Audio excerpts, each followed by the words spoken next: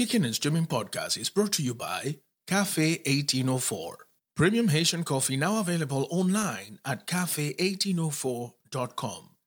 That's cafe, K-A-F-E, 1804.com. Live. Let us go live. Live. We are going live. Yeah. Cha, cha, cha, cha, cha. We are live. Blah, blah, blah, blah. We is live. I don't know. Well, I don't know why I'm doing that, but you know. There's nothing wrong with that.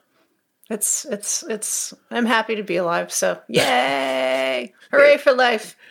Hooray for live. This is Kickin' and Streamin' Podcast, a binge watcher's guide to streaming movies, TV series, and stuff. Here are your hosts, Graham and Jocelyn. All right. Hello, everyone, and welcome to another episode of Kickin' and Streaming Podcast. My name is Graham, and with me today is the fantastic Jojo.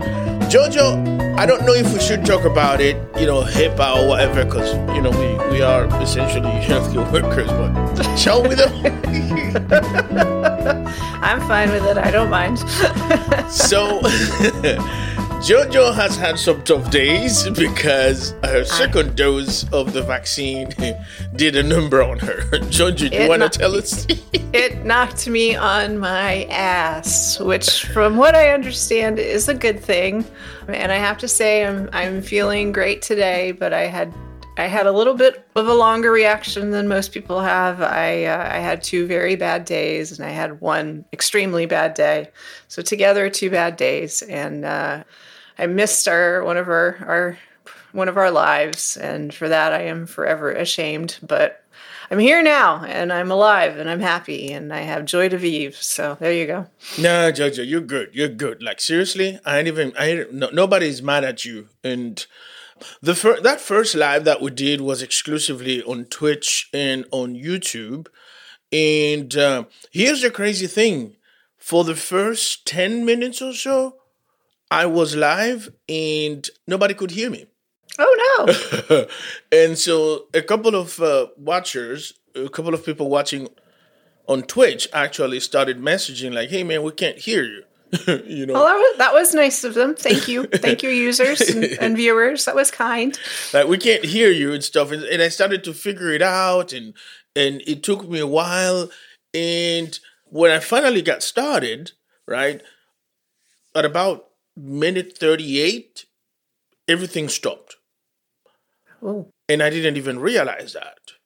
So at the end of the day, that, which was sort of like a test for me, would have been a test for us, at least with Twitch. But I never figured out why everything got disconnected and basically the live stream stopped. But, I wasn't monitoring. Today I'm monitoring, so we're good.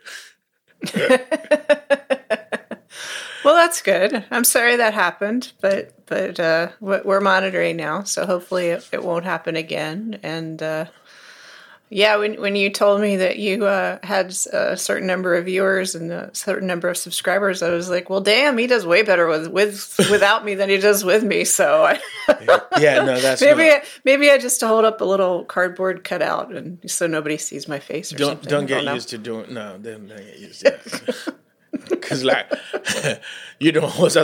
were some things that I was saying I needed somebody to back me up, and I had nothing. Nothing. Yeah. So that's the kind of day I was having. So it was rough. But it was a good experience. And come to find out that actually the 1 subscriber that we gained was actually my son. So well, that's it. Well, thank you, Graham's son, whose name I will not say because I'm not sure if I'm allowed to or not. But thank you, Graham's son. You're a lovely person. I love you very much. As long as you say Marcus, he's cool. Okay, Marcus. Thank you, Marcus. The outside world, he's Marcus. Which is actually his first name, so I guess that's a thing. I'll just say that's his first name for real. But All right. So today, Jojo, we are going to talk about this little movie called The White Tiger. Yes. And we always like talking about, movies that were taken out of or turned into movies from a book. I have to say this is one book that I didn't know of, but I love the story of Ramin Bahrani and his friend who decided they made an NYU School of Cinema, if that's a thing, school of I think so. filmmaking I think or whatever. so. Yeah. And they're like, yo, we should do something together. And that was their dream or whatever, right? But then they went their separate ways. One went to work on TV. The other one went to Hollywood and the other one went elsewhere. But they were both actively working until they came upon this book and decided, we're going to do this. And this is a very good movie, It really is. I love the story that I was not aware of that you told me about how they kind of went their separate ways and then eventually came back together to make this movie. I love that, when people either keep in touch or they meet again and it's like the old fire, is ignited and they're like, yes, let's make this project happen. We're in a place now in our lives that we can. And I think that's awesome. So I have to say that I don't feel the trailer did this movie any justice. You're personally. absolutely right.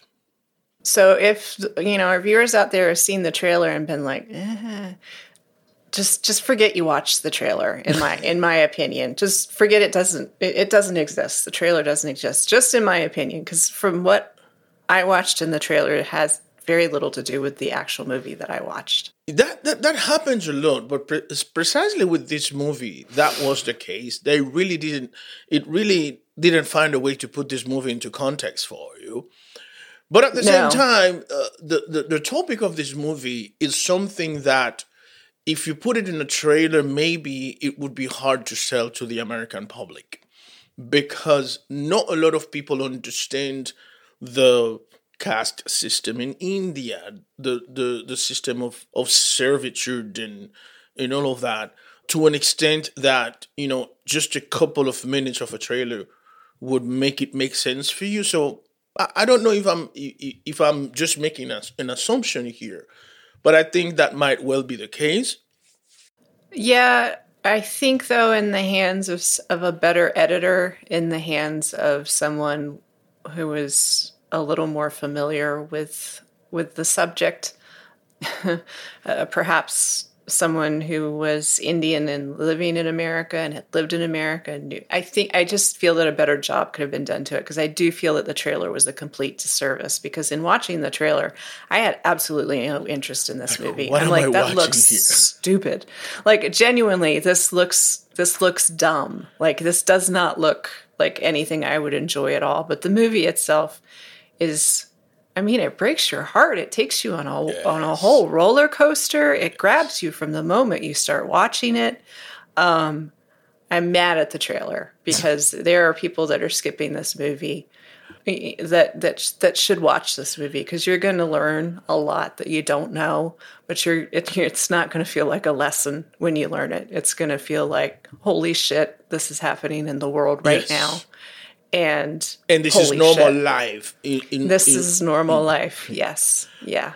And I think now we put it on your shoulder to make it make sense to us before we go ahead and discuss it. Right. So you're mad at the trailer. Let us not get mad at you. No pressure. Oh, no pressure. Wow. That's so the movie is about a young man who is, I'll go with the poorest of the poor that you can think of. And he has dreams of a bigger, better life, which entails something different than the American dream. His dream is to become, he wants to be educated. He wants lots of things that don't end up happening for him, but what he sees as a way out of his complete and absolute poverty is to become what is essentially a slave to a rich family in Delhi, in India. And he achieves that dream through hard work. He also achieves it through some very bad deeds that he does. He is a very complex and very interesting character. And we get to see his journey of all of that happening. And then there is an event that happens that changes everything. And it's the kind of thing that is so possible in the sense of life just happening and you think everything's going fine and then bam, it's not. And this leads to a cascade of events that eventually ends with him having, through great cost, sort of more of what he's ever wanted, or more than he had ever originally dreamed that he could possibly have. And I think the story of this is so beautifully told, and it just really, it wraps you in and takes you in and helps you understand the plight of the caste system, and the conflicts between different ways of life and different thoughts of life. I loved this movie. I really loved this movie. Yeah, I'm looking forward to reading the book, The White Tiger, now more than ever, because, again, I didn't know much about the book. It was a New York Times bestseller, but, it escaped me for some reason. And also, with this movie, I'm pretty sure that the movie obviously tried to compress all of the content of the book into a 2 hour, 5 minute movie. Yes. Which is an absolutely fantastic movie, but I'm pretty sure that the book goes a bit beyond that and gives you a greater explanation of things, put things perhaps more into context than the movie can ever do. But your summary of it, Jojo, is absolutely on point. It is for me, it is one, an indictment of the caste system to begin with, which, crazy as it sounds, the majority of Indians who make it, for instance, out of India and migrate to the United States, in England and some other parts of Europe, are folks that actually make it out of the oppression of the caste system. Yes. And that explains the drive to get to the highest echelon possible as a professional, as a person, and the whole thing. The thing about it is that because this is a system, the one system that has been ingrained in your mind, it is hard to break away from it, even as an immigrant, right? I remember about 2 months ago, I heard a report on a radio show about a guy in Silicon Valley who actually is suing the company he works for because his life has been made horrible by Indians of higher caste within his department. Oh, my goodness. Within the department that he works, he says, I arrived there and everybody received me with open arms until they figured out my caste. The moment they figured out my caste, then they started to bully me. They started to treat me like trash, right?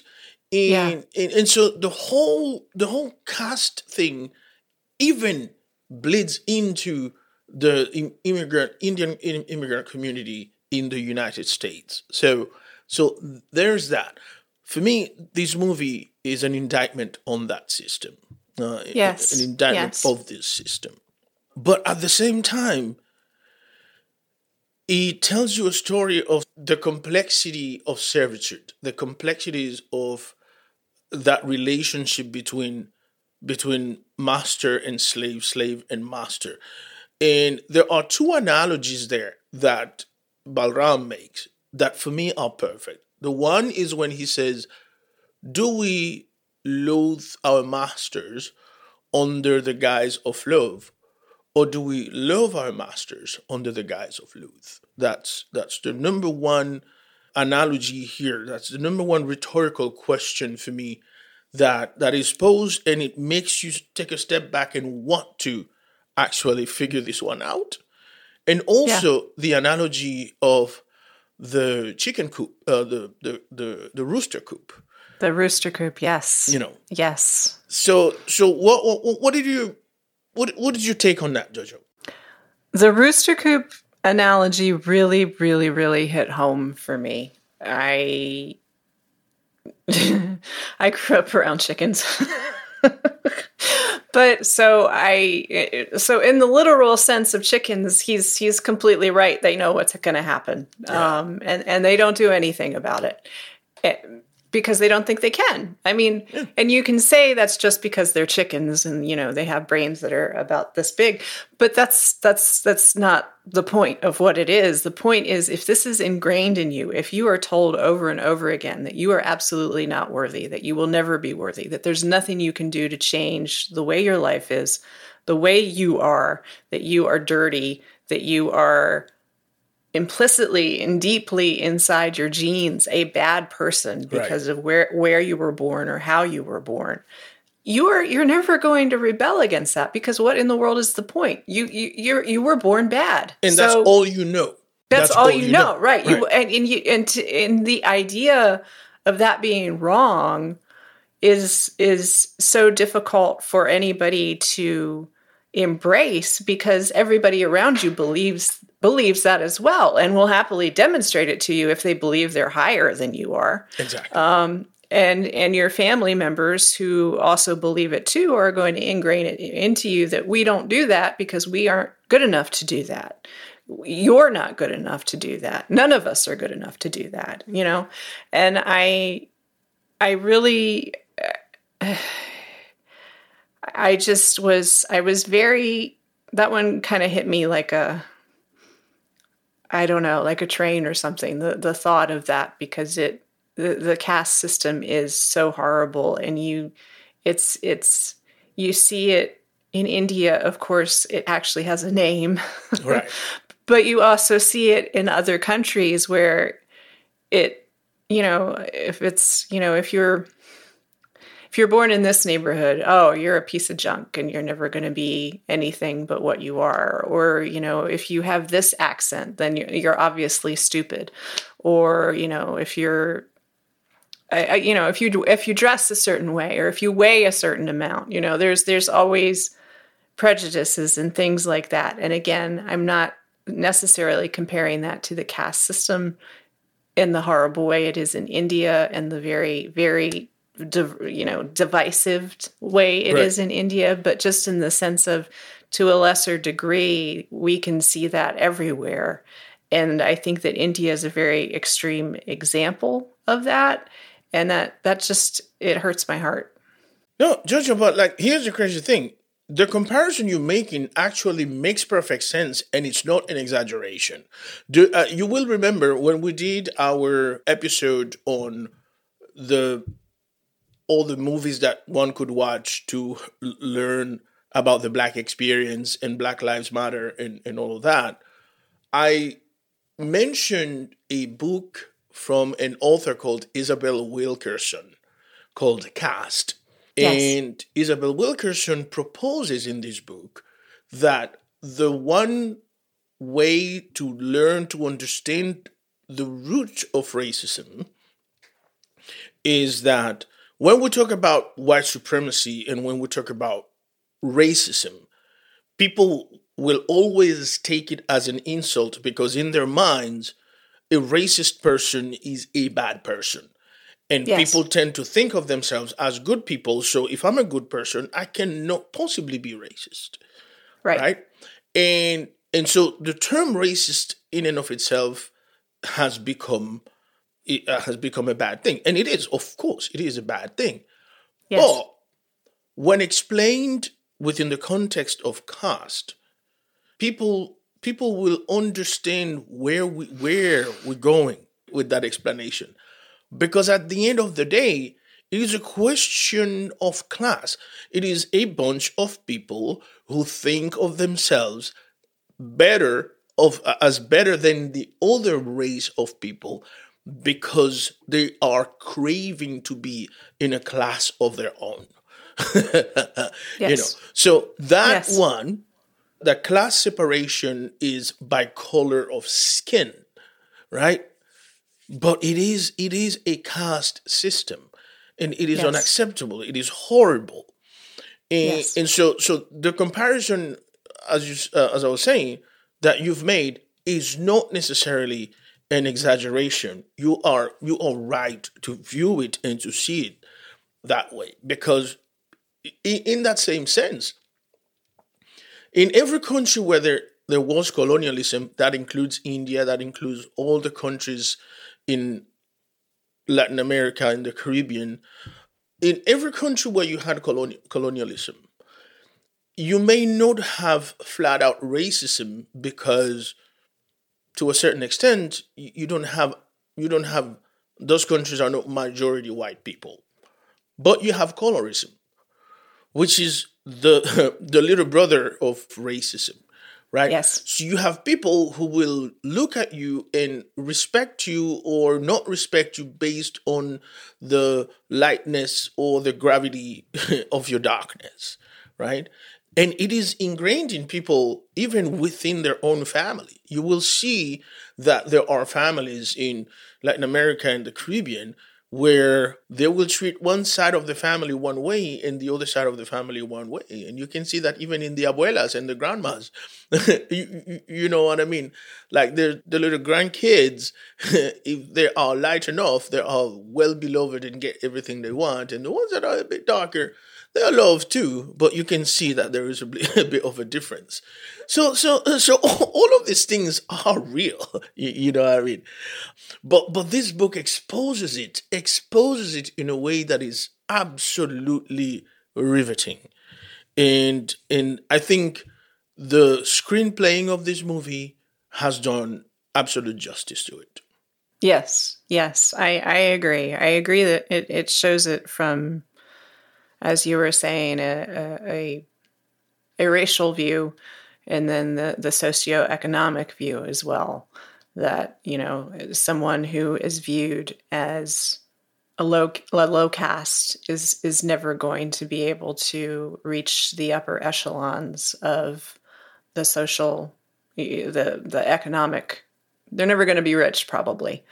Right. And we see this in this country with color or with education or with where you come from, and it's just I think it just applies so much in everything that we do and that we see, that prejudices are so deeply ingrained in us as human beings. And I think that this movie really helps educate us about how we feel about other people without even realizing it. And I think the movie does it in such a non-preachy way. Yes. That you don't even realize it maybe until after the movie's over, that you're like, just put the facts there. It just puts the facts there, right? Yeah, exactly. It's not a preachy movie in the slightest. It really isn't. It's just, this is my story.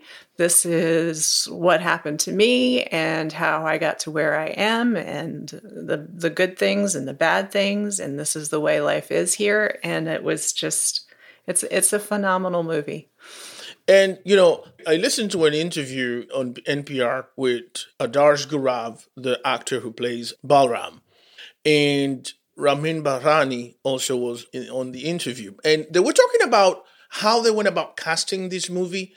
And Ramin was saying that a lot of very famous Bollywood actors and some people in Hollywood came to him and wanted a piece of that pie. And he's like, no, I'm looking for somebody who is closer to the experiences of this character. And Adarsh Gurav was, first of all, he slayed it on his the casting call. What do you call that? The audition, Audition. Yeah. right? And they filmed the movie at the height of the pandemic in India. Okay. Right. Okay. And so there was a lot of. It was a dangerous situation, to tell you the truth. And he said that Adarsh Gorav was so good at playing this character, he meshed to the markets where he went, that no one even suspected that he was an actor filming a movie. And there is an anecdote where there was a big truck that was in the market, porters just loading stuff onto the truck, and Adarsh Gorav went and joined them in character. And some men started shouting orders at him. Yo, do this, put that there. And no one suspected that he was an actor doing this. And that's how easy it is to get lost in a society. No matter who you are, that is how easy it is to get lost in a society where you only something based on where you're from, what you look like, and what kind of caste or place in society you come from. Yeah. Yeah. That had to be I wonder how that felt for him. I wonder if that was, I'm doing a really great job as an actor, or if it was totally depressing, or kind of a mixture of the two feelings, I'm acting really well. This is a good job, but goddamn. Yeah, I think it's probably the first one. But I am looking forward to reading the book about this movie. I have not read it. I'm not sure if I was aware of it or not. If anybody out there has read the book, I would be curious to hear what you think of the differences, if you think the book did a good job or a bad job, or I'm sorry, the movie. So, Jojo, the other thing I wanted to touch on before we move on to the cast, this is not going to be a very long one, but I remember reading this book. I've got a book here. When I first moved to the US, I bought this book. I went to Barnes and Nobles, and I was looking for some, Black experience books. At the time, I was like so big on Maya Angelou, because I actually discovered Maya Angelou before moving to the US, but I wanted to have as many books of her as possible. And so within doing that research, I found some more books from different authors. And I bought this book called I Was Born a Slave. And this book is a compilation of books and stories written by former slaves. And these people, there was one thing they all had in common, is that somehow, while being slave, they managed to get an education, they managed to get literate, and they understood the value of education, that even if it cost them their lives, they would try and learn to read and write, which came in handy because then after emancipation, they became the journalists and the ones to start newspapers and things like that, and went on to do great things. But one of the authors, and I can't remember who, he was very against an argument that some pro-slavery people used to make before emancipation. And it was, and these people were very well intentioned in the sense that, I'm not pro-slave, I'm not necessarily pro-slavery, but I don't have a problem against slavery as long as the masters practice mild slavery. And what they meant by that was give your slaves a good place to live, feed them right, don't beat them up, and let them practice a Christian religion, right? Educate them to be good Christians. Okay. And the author was making an argument listen to me. There is no mild. Slavery is bad. Simple as that. Is bad. And one of the things we see in this movie is that there is this touch of this person treats me a bit more humanely, therefore I should be grateful. And he or she cannot be compared to the other masters because, of course, they're good to me. The problem is that anybody who tells you, I don't like the way you're being treated, I'm going to treat you better, expects you to still know your place. Yes. Yes. And the moment that they have you to put you in your place, they will do so. Yes. And we see that in this movie, right? Yes. Ashok was supposed to be the civilized one. Well, he had kind of a more, I guess, cosmopolitan view, if you will. Like he had left and had seen how things went in other countries, which it didn't really seem to be that case for his father and his other brothers. And he married a woman who was Indian, but had not been raised in India.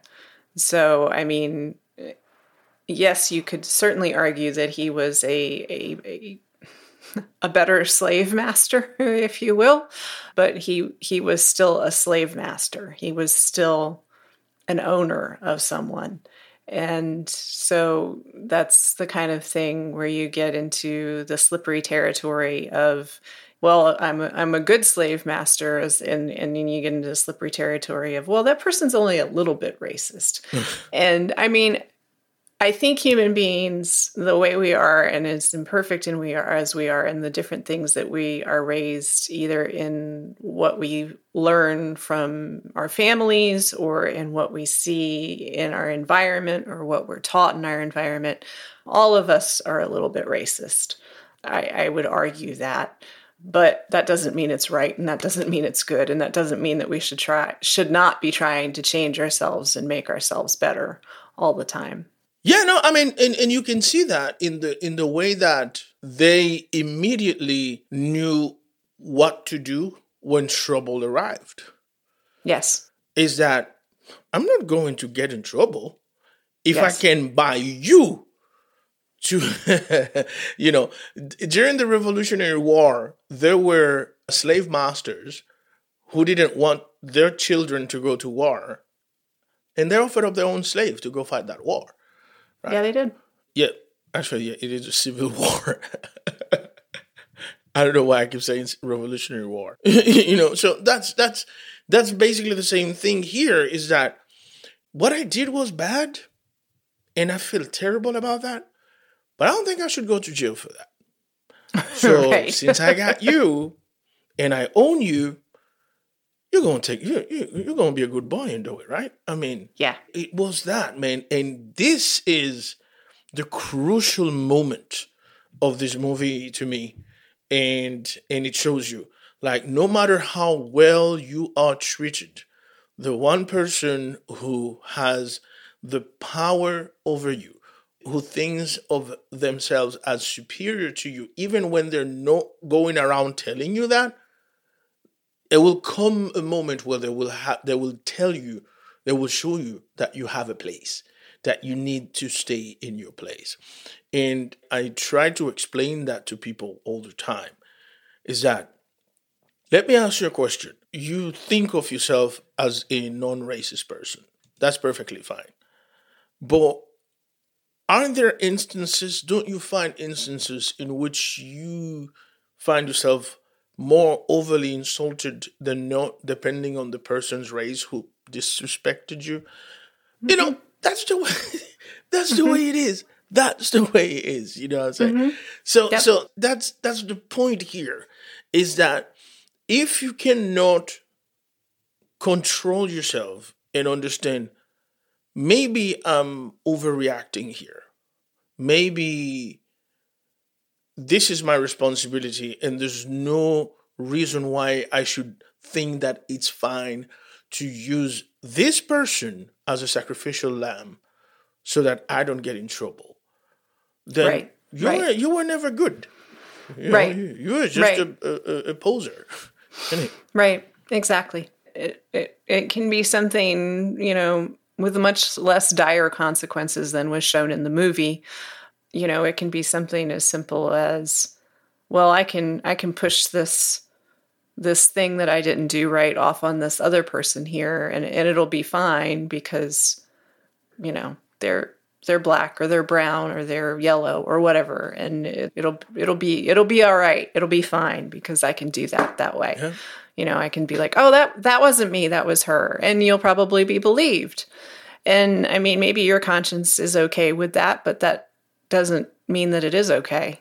We have to work on retraining our consciences and thinking about things. And, you know, if you've done something like that in the past, then you may not be able to make retribution for it, for what you did in the past, but you can certainly change every action that you have in the future. And, you know, if it is possible for you to make retribution, then go right ahead. I think you're right, Jojo. That's all that, like, we always have an opportunity in life to go back and do the right thing. That doesn't mean that all is forgotten and forgiven. No. But righting our wrongs shouldn't be, you know, before I die, I'm going to donate everything I own to build another university wing or a library that will port my name. That's bullshit. I agree. I completely agree. No. Yeah, so let's go on and talk a bit about the cast. Yeah. It's amazing that for the second time in a row, I find myself talking about Priyanka.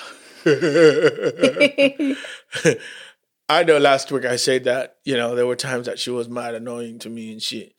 And, like, I hope you all understand that I didn't mean that in a mean way. Like, I wasn't being mean toward Priyanka or ever. It's just like, you know, it's the whole Nick Jonas thing, I guess, that like, oh, so lovey-dovey. Well, I can say that Tom Cruise, I am not a fan of Tom Cruise.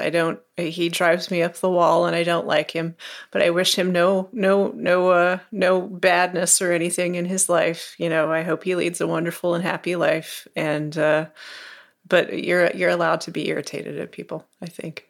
Yeah. Like, I mean, I can watch her movies and stuff, and I can watch, I mean, I had to sit and watch that, you know, FBI show that she was on and whatever. My wife loves her and shit. But, you know, I have to say, I think I've found myself becoming a bit more of a fan on this one. You know, I like Pinky. Yeah. Pinky was good. I liked Pinky a lot. I like Pinky because. And I know that the instinct here is to give the character of Pinky credit because of her kindness towards Balram is because she's American educated or whatever. I think, yes, half of the credit could be given in that respect, but I think she was genuinely a kinder person than all of them, including the husband. That's pure and simple. Yeah, I agree that she was kinder. I also think that based on the story that she told, it sounded as though her parents came to America because they were lower caste. Exactly. And so she had, and she was 12 when she moved to the United States. So she was conscious of these things. She knew what was going on. She would have those memories, and she knew how hard her parents worked. So I think that she had a great perspective on what his life was like.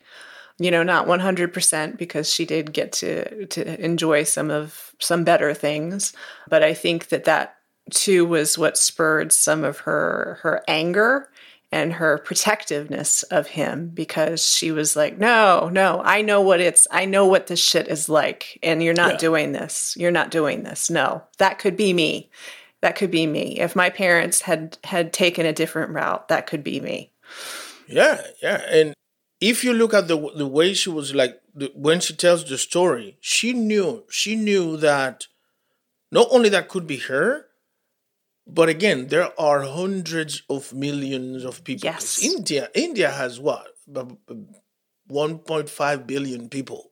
Yes, a lot. It's an incredibly large country. And I don't think I don't think there is a 50. There is not a 50% of the two castes. It's just the minority is the higher caste, and the majority is of the lower caste. So there are a lot of those people that are destined to servitude in that horrible life, isn't it? Yes. And in the movie, he makes use of the statistics of 999 and then the other 0.1%. And I actually absolutely believe that because of I have no problem with that statistic. Right, because look, caste is about who has power and who's not. Yes. Who doesn't, right? And so, of course, the power always belongs to a minority. Yes. So you cannot, by any means, believe that when there is a caste system, the ones who own the most, the ones who have the most, the ones who are the most powerful are in the majority. That's not the way that shit works, ever. You know? So you're right. I mean, it's easy to believe that when she left India at 12 and moved to America, she had an idea of, okay, this is escaping from something that is far greater of a horrible system than I imagine. Because now she can compare the two. She would have been able to compare the two things. Yes. I also like the fact that she stood up to these people and she understood very early on, like, I may love this dude, but this is his thing. Yeah. And I'm out. Yes. Yes. When there was a scene that happened and she was standing there and she was like, in all of this, I'm done. I was like, yep. There you go, girl. Yep. Get it. Get your suitcase. Go. Get the fuck out. Yep. I like the fact that she produced this movie too. Yes, that was very cool. Very, very cool. So the whole, Ramin Bahrani saying that, I didn't want big Hollywood in this. Well, when she's your buzzer, you're going to have to let her do her thing.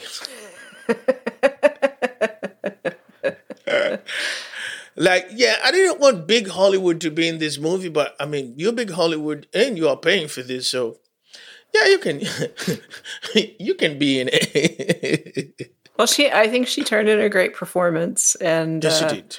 I think she I think it was a good choice to have her involved.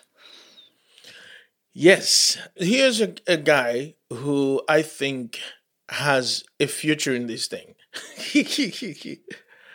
And is Adarsh Gurav. This is obviously not his first rodeo, right? He's been on some things, but man, this is a good little actor right there. Yes. Yes. There are so many things of him that reminds me of Dev Patel, and I don't know why. But this kid has been on a couple of big things. He was on a Netflix one called My Name is Khan. I missed that one. Yeah. He's been around. He's only 26 years old. But we can see stuff he's done as early as 2010. So we have My Name is Khan, Madly, Layla, Rukh, and Hostel Days. Yeah, I've missed all of those somehow. I don't know how. And he has been nominated for Independent Spirit Award for Best Male Lead. And I don't know if that's for this recent movie or what. This Rajkumar Rao, the guy that plays Ashok, he looks familiar to me, but I have no idea who he is. He looks familiar to me as well. And I was trying to figure out if he had been in... I was trying to figure out what he'd been in that I've seen, and I never was able to figure it out. So I don't know what he was in that I saw. Yeah. I have the same issue with him. Like Like, I wait was- a minute, I know this dude. I was thinking that maybe he was in the lunchbox, is what I was thinking, but he wasn't. So I don't know who I thought he looks like, but But it seems like he's more of a Bollywood dude actually than he, than international films. he sort of had that persona, if that's right to say. Like he seemed like more, I don't know, like more cosmopolitan, more fly, a little more flash than the rest of the cast. Which I think he was supposed to be that way, Right. but he also sort of just exuded that. It felt naturally, but maybe he's just a fabulous actor. I don't know. Yeah. I ain't gonna lie. He was alright. But there's somebody who was listed there that I can't for the life of me remember who she played. Perry Capernaros. What? Who was she? What was the name of her character? Oh, you don't know. It doesn't say the character. Perry Just says Capernaros. Perry Capernaros. And she's like one of the top 4. But I don't know Yeah, it just says who the hell she uncredited. played. It just says uncredited. I don't know. I don't remember seeing her, so I don't know. Okay. This guy, Nalnish Neil, his character is named Vitiligo. And he was a fast talker. And Yes. somehow for me, I found him scary. I found him very scary too. Yeah, like every time he interacted with Balram, I'm like, he's gonna do something to this kid. I know. Every time there was a lot of tension there, and I was like, "Oh God, something bad's going to go down." Like I don't know what the something bad's going to be, but it's going to be something bad. But I like when in the narration, Balram said, I tilted myself back away from his face as far as I could. I liked that too. It was so descriptive because I've done that with people myself. I'm like, Why are you coming closer, man? I need air. That's funny. But I mean, yeah, this dude has done a couple of things, but he's mainly Bollywood too. Ill Smoking Barrels, Bulaya, and apparently he's slated to be in another movie called Bore, now in 2021. All right, so who else caught your attention here on this one? The brother, right? The mongoose. The mongoose and the father both caught my attention. The father a little more so than the mongoose because the actors were both fabulous, but the character of the father I thought was a little more interesting than the character of the son, the mongoose, because I felt like the mongoose was the sort of like the typical son, The muscle, not so much with the brains, who always has something to prove to daddy and is never dad's favorite. And, it's the other one's the always. brute. Yes, exactly. His character felt a little typical to me. Not that there's anything wrong with that. Movies are filled with those. But I thought the father was interesting because I couldn't figure out his story really. Like, Yeah, the whole idea of the stork. Yeah. And I know but the actor had this character like pretty down pat. Like he knew his thing, his comportment, his behavior. He looked at everyone else with a certain amount of contempt. Yes. That made him absolutely perfect. Like, okay, this guy definitely thinks of himself as something else, and no, everybody is beneath him. Yes, including his children. His children. Including his children. I felt that he felt. It seemed to me that he felt that he was the greatest person on earth. Yeah, his name is Mahesh Manjrekar, and the mongoose was played by Vijay Maurya. and my dude has been in some stuff. In 2014, he was on Black Friday.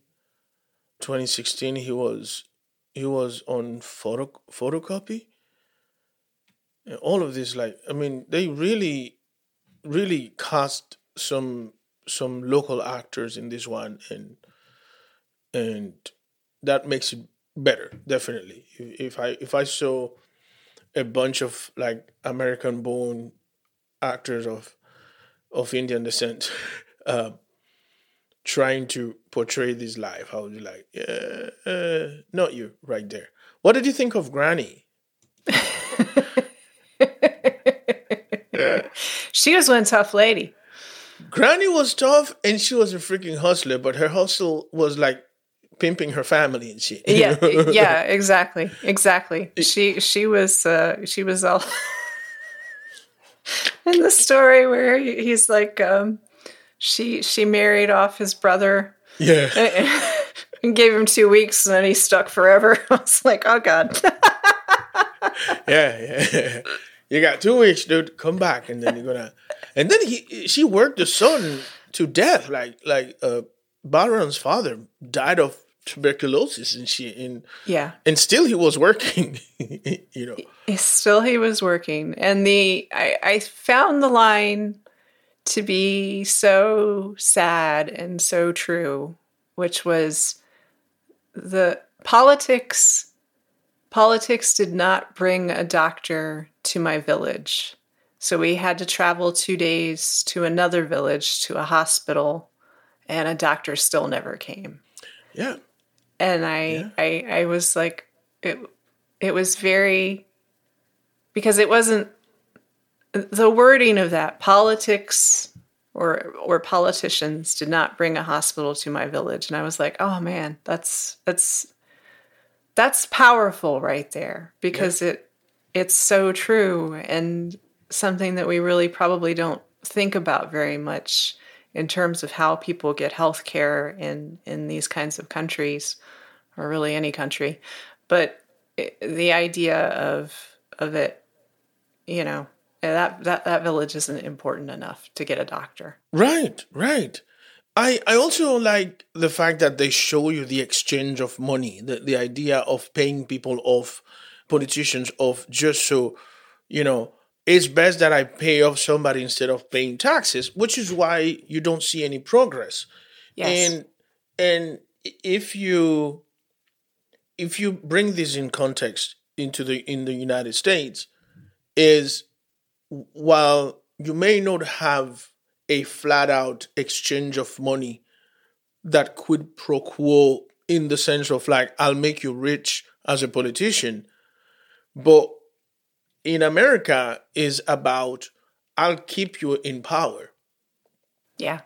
So while I cannot give you directly money because the money can be traced, you get in trouble, I get in trouble, but I'll buy you as many elections as you want to win. And if your idea is to be a senator or a representative or a whatever it is that you want to be, because you like to have the power and the glory and the adulation, then we'll pay for your election, Yes. So the corruption, it's funny how naive we can be in America about our politics. You know what I mean? Like, wow, that doesn't happen in America. You know what I mean? It's just a little more sneaky here, but it's exactly the same. I mean, when it comes down to it, it is exactly the same. It's just a little more clandestine, a little sneakier. A little less honest, actually, if you want to put it that way. It's less transparent, isn't it? Yeah.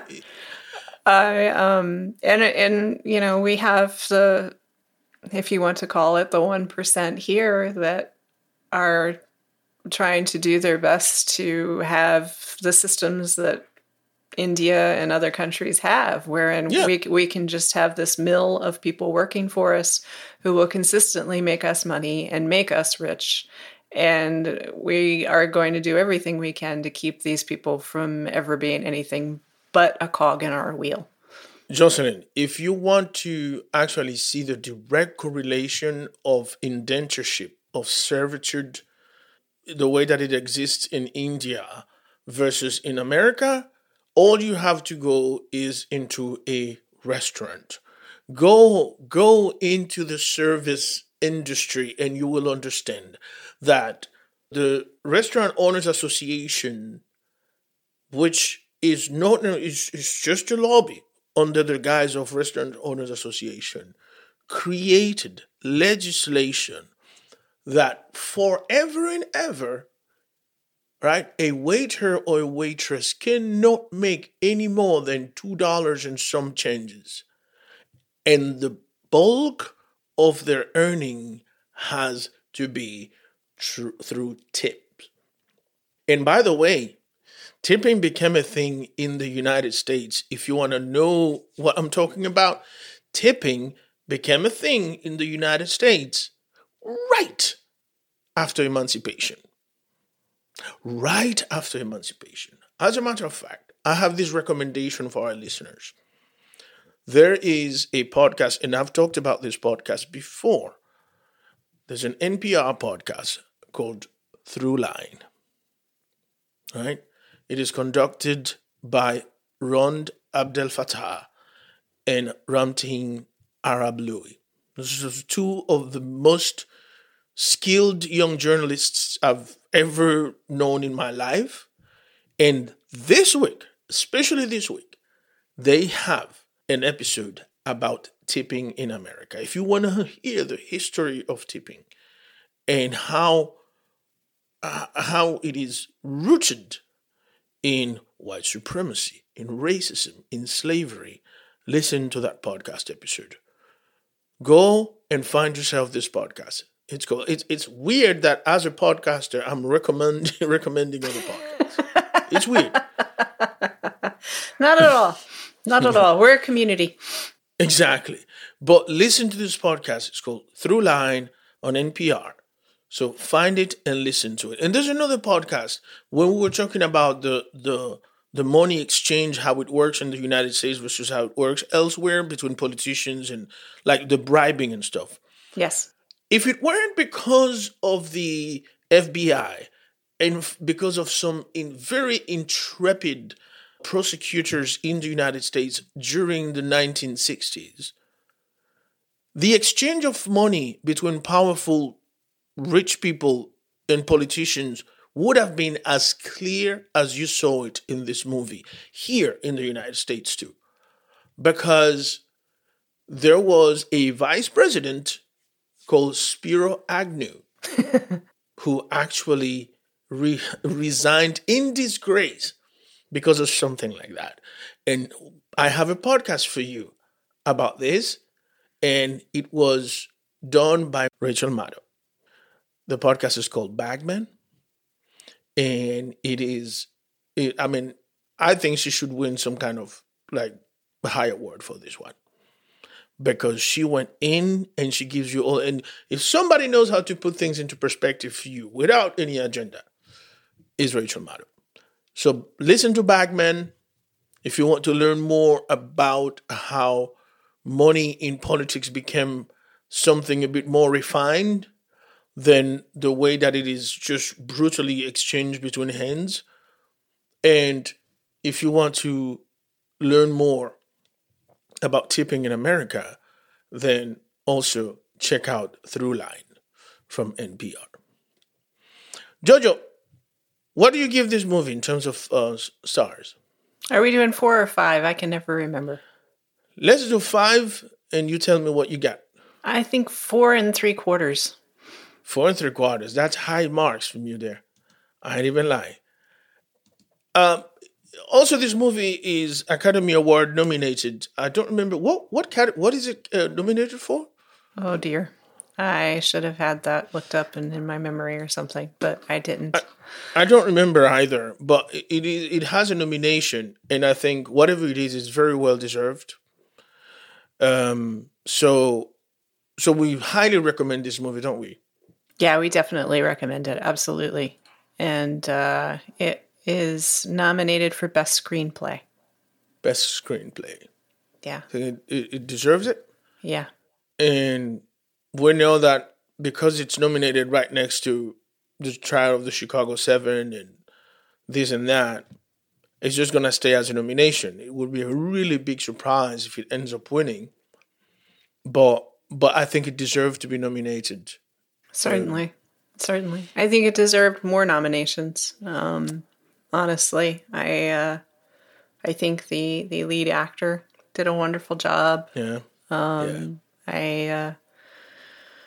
Even set design and that sort of thing, because it really brought you the feel of the time, because it was 2003, I believe, in India when it took place. And then when he's telling the story is years later. So, because she had a flip phone and that kind of thing. So I think even there would have been a chance. Yeah, I mean, that it's been some years when, the car of the time was a Mitsubishi Pajero.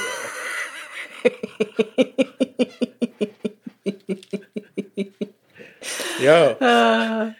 That was the fleet of cars for Haitian functionaries at the time during the Haiti dictatorship of Jean-Claude Duvalier.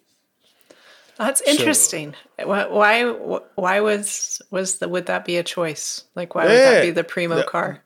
That was a luxury car at the time. Okay. Yeah. I mean, the Mitsubishi Pajero, even though it was in 2003 in India, but this Mitsubishi Pajero has been around, I think, since 1980, mid-1980s. Okay. And, man, if you had a Pajero in Haiti, you were a big man. People never referred to their cars. When people who had Pajeros never referred to their cars, like, go bring the Pajero around. So I don't know why I'm ranting about Pajero, but whatever. I'm gonna start telling myself that. Go bring the Toyota around. Me. Hey, you know what? That's the way my wife speaks now. My wife be like, I don't know. Today is a Jaguar day for me. I'm like, Jesus Christ, you bougie, aren't you? It's raining out, so it's gonna be a Buick day for me. I'm like, for fuck's sake.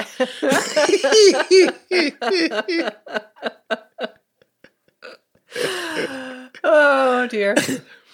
Yeah, so there's that. I always have to throw some daggers at my wife during the podcast. You can get away with it because she doesn't watch or listen. She won't even know what we talked about last week about her and shit. Have you tried to tell her. Have you tried telling her the different name every time? No, she hasn't asked.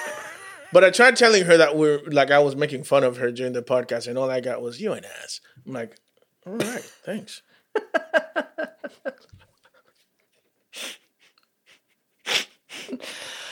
Oh dear. Right. So we're gonna call it a day today, but before that, we've got a couple of things to tell you. Is that you can follow us on social media, right? And we are on all the major social media: Twitter, Facebook, Instagram. You can find us. You can find this episode also in its entirety, unedited, on YouTube and also on Twitch, right? Yay. And as usual, this podcast comes out on Tuesday on Apple Podcasts and wherever you get your podcast. If you listen to this podcast, the audio version, and you want to go ahead and give us a recommendation, tell people why you listen to this podcast so that we can become a bit more foundable or findable. Is that even a thing? Lookupable. Lookupable. I love lookupable. It actually sounds Greek. Kind of does, doesn't it? Lookupable. Yes, lookupable. So there's that. You can look up Jojo on Instagram. I'm Jocelyn Podcast on Instagram. And as for me, you will find me there as Mr. Puzzetta. That's MrPuzzetta. MrPuzzetta.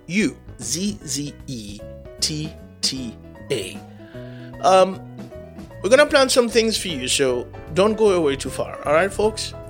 Thank you very much for watching today, for listening today. Thank you. Thank you for listening to Kickin' and Streamin' Podcast. If you found value in our content, please subscribe and share.